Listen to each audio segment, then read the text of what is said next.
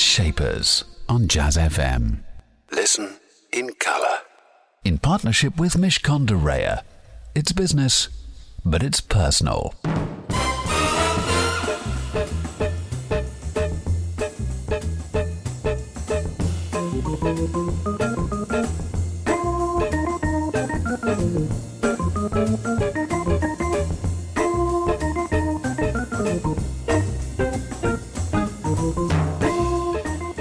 That was Jimmy Smith and The Cat, one of my all-time favourite tracks. A great way to start the programme here on Jazz FM. This is, of course, Jazz Shapers with me, Elliot Moss, every Saturday morning from 9 till 10. You can catch an edition of Jazz Shapers, the place where you can hear the very best of the people shaping the world of jazz, soul and blues, alongside their equivalents in the world of business. My business shaper today is none other than Carol Stone, officially the Queen of Networking and lots of other things as well. The Queen of Networking in the UK and beyond. You'll be hearing lots from Carol very shortly. In addition to hearing from her, you will also be hearing from our programme partners at Mishcon de Reya, some words of advice for your business.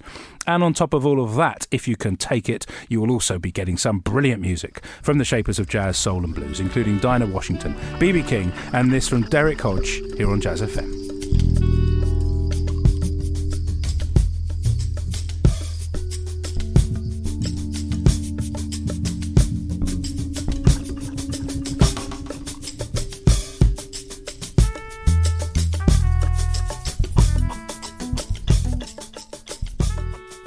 That was Derek Hodge and The Real, and he is, of course, the backing bassist for the Robert Glasper Experiment. He'll be appearing live at the Love Supreme Festival coming up this summer. Carol Stone is my business shaper today, and if you haven't heard of Carol, you will know lots about her before 10 o'clock is up. She formed the Stone Club in 2009, a private members club we'll be talking about. She was the managing director of YouGov Stone, a joint venture, and before that spent almost, I believe, 28 years at the BBC in various guises. Is known really, though, in the world for being an amazingly connected woman. Carol, thank you very much for joining me. Glad to be here. Now, you were an employee for many, many, many years. What made you think about life differently and tread another path? Well, we called it SNF, Staff No Fee, at the BBC where I was for, just as you say, just over 27 years. And I haven't ever really planned or rooted my career at all, or even thought of it as a career. But my mother gave me some advice when I first really started working, and particularly when I first started working at the BBC as what they called a copy taker, taking down the news in the Southampton BBC newsroom. And she said, whatever you do, take an interest in that and other things surrounding it. And if you never move forward, you will always enjoy what you do. So take an interest. And it was really taking an interest, looking sideways at things and seeing what other people were doing within my line of business that made me curious. And I think it was curiosity that made me start a lot of other things. And after 27 years at the BBC, I asked if I could do a pilot programme like a Gloria Hunniford show or an Oprah Winfrey with an audience, and actually doing my own chat show. And they let me do it. It was called, the age I was then, Facing 50, and it went very well indeed. I interviewed Jeffrey Arch, I interviewed Jilly Cooper and Audrey Eighton, who'd written the F-Plan Diet. I interviewed people, talked to the audience. It went really, really well. Everybody thought I was going to have my own show, including me. I left the BBC. And then what? Nothing. I did a little bit of daytime television, but nobody ever asked me to do another show with an audience. I probably didn't push enough. You never know how much to push the barrier. I sent the tape round to one or two people, and that first year of leaving the BBC, I earned £2,500. How did you survive, though? Did you have money in the bank? I left the BBC, and I was able to take my pension early, so I took a little lump sum, so I did have a little bit to tide me over. But then miraculously I decided to start having lunches in my flat. It was my then boyfriend, now husband's, idea. Have a little tuna salad, cheese, you can't cook, he said, and have 8 people round the table. So I did it every Tuesday and every Thursday, had 8 people at my table, salad and cheese afterwards, and inexpensive making wine. And I had anybody that I used to have on the programme I used to produce for 10 years, Any Questions for BBC Radio 4. I had John Burt, I had Tony Blair, I had my mother, I had friends, I had people from business, from charities, and I loved it. But of course, I earned no money until one magical day, the chairman of a company called Argyle, which owns Safeway supermarkets, the late Sir Alistair Grant, said, I meet so many people, I've been to 2 or 3 of these, can you do one for my board? And off I was. And you're going to hear a lot more from how that Off I Was story really, really did take off. Time for some music in the meantime. This is Dinah Washington and Baby, Did You Hear? Baby,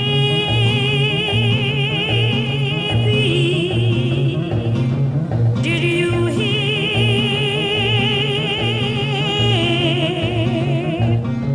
Your sweet is going to leave you, yes, yes, on the next payday.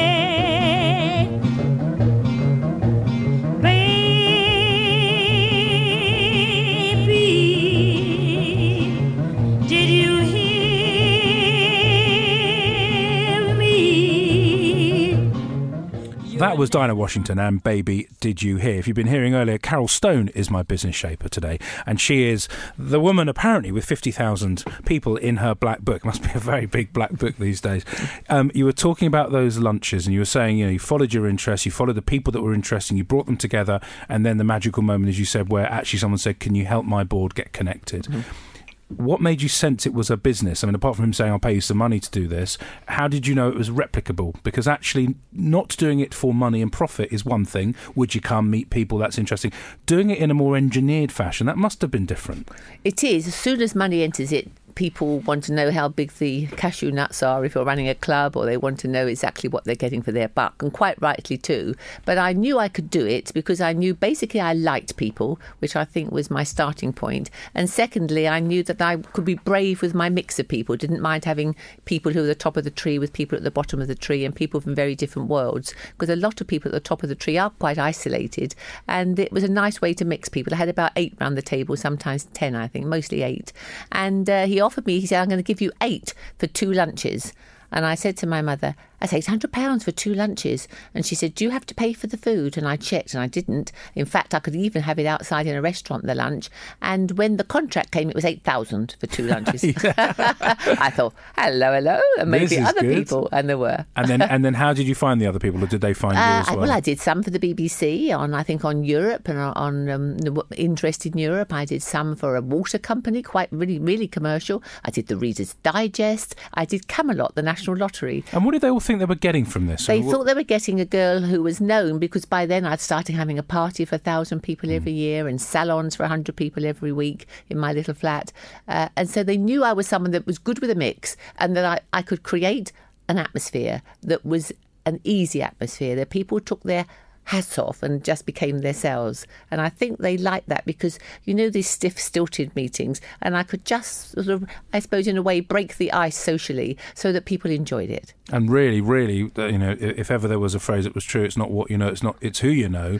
You really brought that to life. A little bit, although I did a debate at the Oxford Union, funnily enough, a year ago with people like Lord Butler and Stephen Dorrell, etc., about it's who you know, not what you know. And I argued, we lost by 6 votes, that was the case. But my argument was that it doesn't matter. Of course, education is important. I didn't go to university, but of course, education is important. But it's no good knowing what you know unless you have the ability to communicate it to others. Otherwise, it's buried treasure. That's what I really feel. Lots more coming up from my business shaper, Carol Stone, today. Ladies travel in a couple of minutes, and before that, some words of wisdom for your business from our programme partners at Mishcon de Reya. I'm Sonal Gandhi, and I'm a partner in the real estate group at Mishcon de Reya. I act for private clients and their companies when they're buying and selling or dealing otherwise with high-end properties, predominantly in the central London area. Communication plays a huge role in any transaction, business, property or otherwise. Property is emotional. It's people's homes. They want to know, even if nothing is happening, they want to know that you're on the case, that they're important as all of your other clients that you've got, whether they're buying £1 million house or whether they're buying a £250,000 house.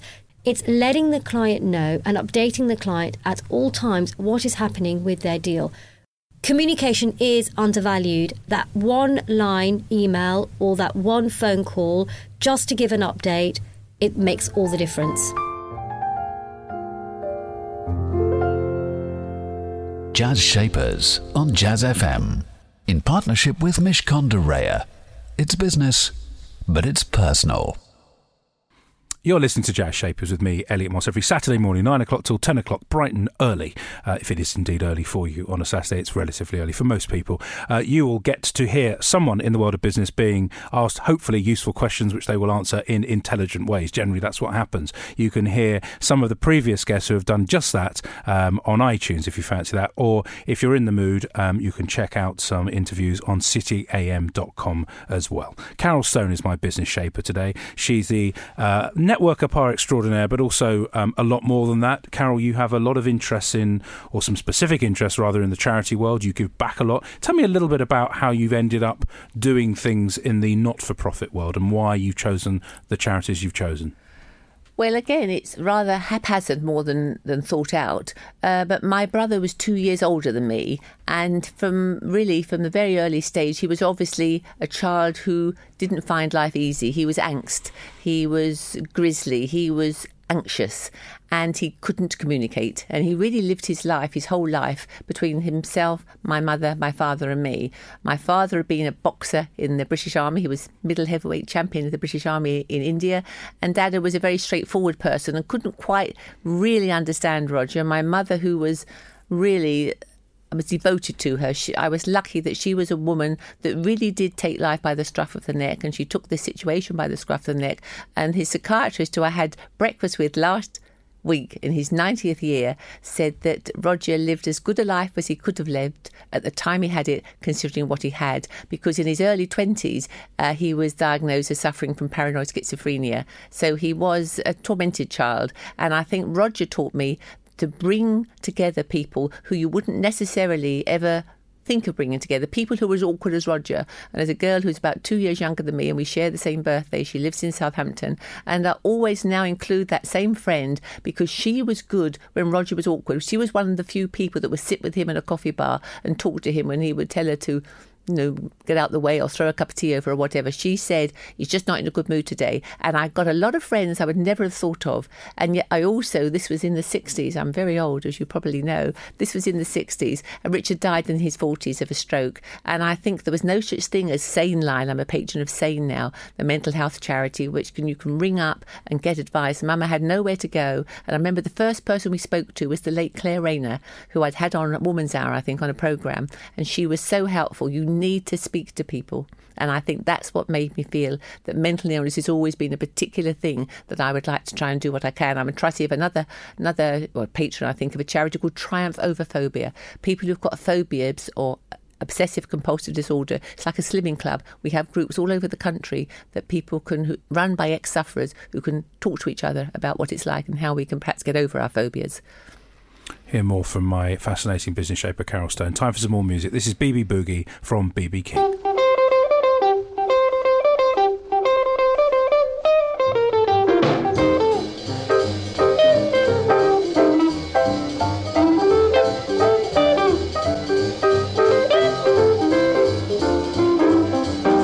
BB Boogie, darling, the BB Boogie, baby. Do the BB Boogie been takes you all night long? That was BB Boogie from BB King. Carol Stone's been talking about her own personal journey and reason why she's involved in the charities that she's involved in. I just want to take you back to 2007 because the business which has involved you putting people together for not 800 or even £8 or even £80, but £8,000 for a few lunches and so on, morphs into something else. And you're approached by YouGov, the big polling business, and it's still going strong.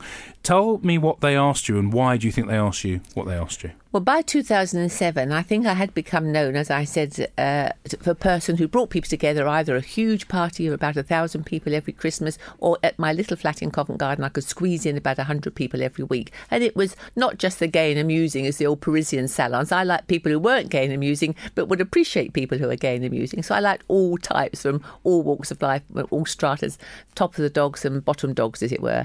And I think that because of that, YouGov felt they had an online polling company, a market research company, but wouldn't it be good to have a panel, not a scientific panel, but a panel of influential people who could perhaps maybe answer rather more in-depth subjects or more in-depth questions on things. And it was very seductive because what I'd been doing, I hadn't been clever enough to keep a note of the people who got together or made businesses or made relationships from my own networking. I didn't write a Peep's diary, which maybe I should have tried to do. Still can. It's not too late, Carol. I still can. But maybe I thought I can actually have a think tank and ask people's views on things. I added a little extra, and when we formed it, I by then had 50,000 people in my contacts data book, by then electronic, and I formed a think tank of around about 5,000 people. And I said to them, we will only ask you to do a survey once a month. It'll never be more than 10 minutes long. It'll be on a social or business issue. And in addition, most times I'll do a debate around that very subject that you've answered questions on. And it seemed to take off. And then you sold a share of that business back to YouGov. How did it realise value? How did they quantify the value to broaden indeed the value of the company itself? Well, I'd like to sort of sound a bit more of a smart businesswoman than I am, but I didn't know much about it when I was offered. I said 27 years at the BBC and then as a sole trader on my own for so long. And they said to me that you can have a percentage of the company and then it'll be a joint venture, and then you have a put option that they will buy it from me within 3 to 5 years.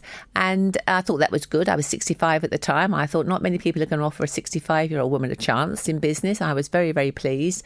And they offered me a multiple, and which was a good multiple. And so I did it, and I think in 2011, as I say, I sold my shares in that company back to YouGov, and it was very affable because at the end they said to me, "Would you like to stay on? Because we'd like you to stay on." And I'm now a chair of another think tank, which is a rather unique think tank, which is linked with Cambridge University. So we've linked the polling company with the academia of Cambridge University and the students of Cambridge University, where again we look at really public opinion worldwide, and it's very exciting. And I suppose I'm a little bit of an ambassador, and I chair the external advisory board of that. So I keep in enough. I work half the week, and it seems to work. It seems to work as long as it works, Oh, you're smiling, so it must be working. Final chat coming up with Carol, plus playing a track from the Neil Cowley Trio. That's coming up after the latest traffic and travel here on Jazz FM. Jazz Shapers on Jazz FM. In partnership with Mishcon de Reya. It's business, but it's personal.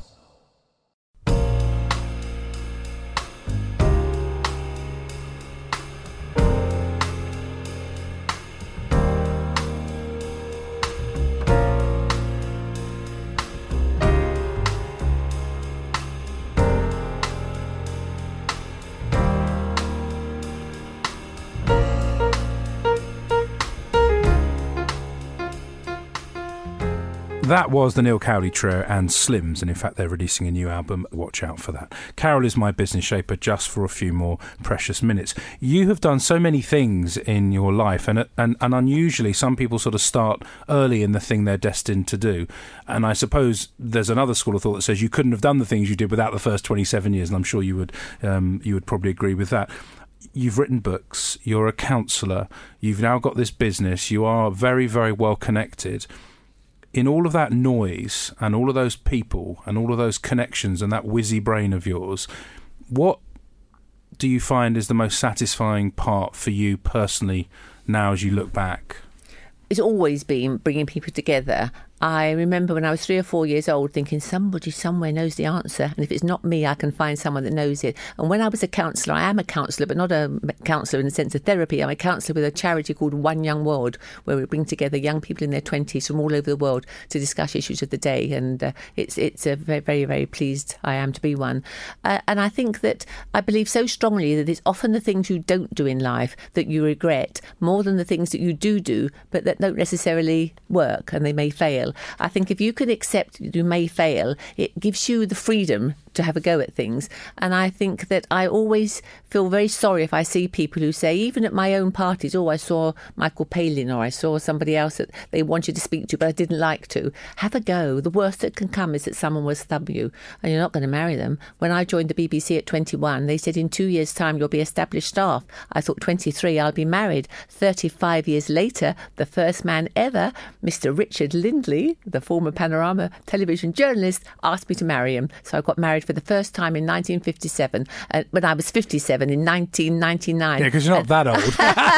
But whenever I talk about business, people Yeah. say it can happen. Anything can happen. The reason I bring people together is because you never know. Of course, that way madness lies, because you'll never stop, but you never know. And I think that despair is when you lose hope. And I think when you've always got hope that there's something, it's how people react to what life throws at them. It's their attitude to the similar situation. Of course, we've all got different backgrounds, but you can still react in a way that will bring out the best of it. Learn from what you've lost, learn from what you're sad about, but you can move on. It's attitude in life. I feel so strongly about that. Have there been people, and there must have been many, just before I ask you your song choice, of the many people you have met, who has impressed you or left an indelible mark? And I'm sure you'll say, well, everyone has in their own way. If I was to prioritise, if you had to do that right now and say there were 3 people that have really made me think differently about my life, who would they be? I wish I could answer that. I can't. My mother was the most enlightened woman, and in whose company I would always prefer to be than anybody else's, because she had a calm outlook on life, and yet she had a tough life in so many ways. With my father, much older, and not necessarily someone she might have married had she had the chance to go to university, had no money, a brother who was mentally ill. So I think she is the person on whom I would say, that's the person I want to be like. My husband, who I really do feel I learn a lot from him too. He's a very different man to me. I learn a lot from him. So I think there's nobody, I'm not a hero worship. I don't have fans, if only I could meet or not. I meet people who I enjoy listening to, enjoy hearing what they had to say. But I don't think I've ever felt people that I get different things from different people. It's an awfully flabby answer, but I don't have anyone to say, that's the person I always think of, apart from my family. Wonderful. Just before I let you go, Carol, what's your song choice and why have you chosen it? My song choice is a song from an all-black film called Cabin in the Sky. And I watched it with my husband, Richard. And when she breaks in to Here I Go Again, I'm falling in love with you, taking a chance on love. Beautiful. Carol, thank you so much for My Business Shaper. This is Taking a Chance on Love from Ethel Waters. Here I go again. I'm hearing trumpets blow again, all aglow again, taking a chance on love. Here I slide again, about to take that ride again, starry-eyed. That was the song choice of My Business Shaper, Carol Stone. A person who absolutely loved the difference in people. A wise person, many years doing so many different things. And someone who was genuinely interested in everyone and what they had to say and what she could learn. Do join me again, same time, same place, for another edition of Jazz Shapers. That's 9 a.m. next Saturday morning. Stay with us in the meantime here on Jazz FM. Coming up next, it's Nigel Williams. Jazz Shapers on Jazz FM. In partnership with Mishcon de Reya. It's business, but it's personal.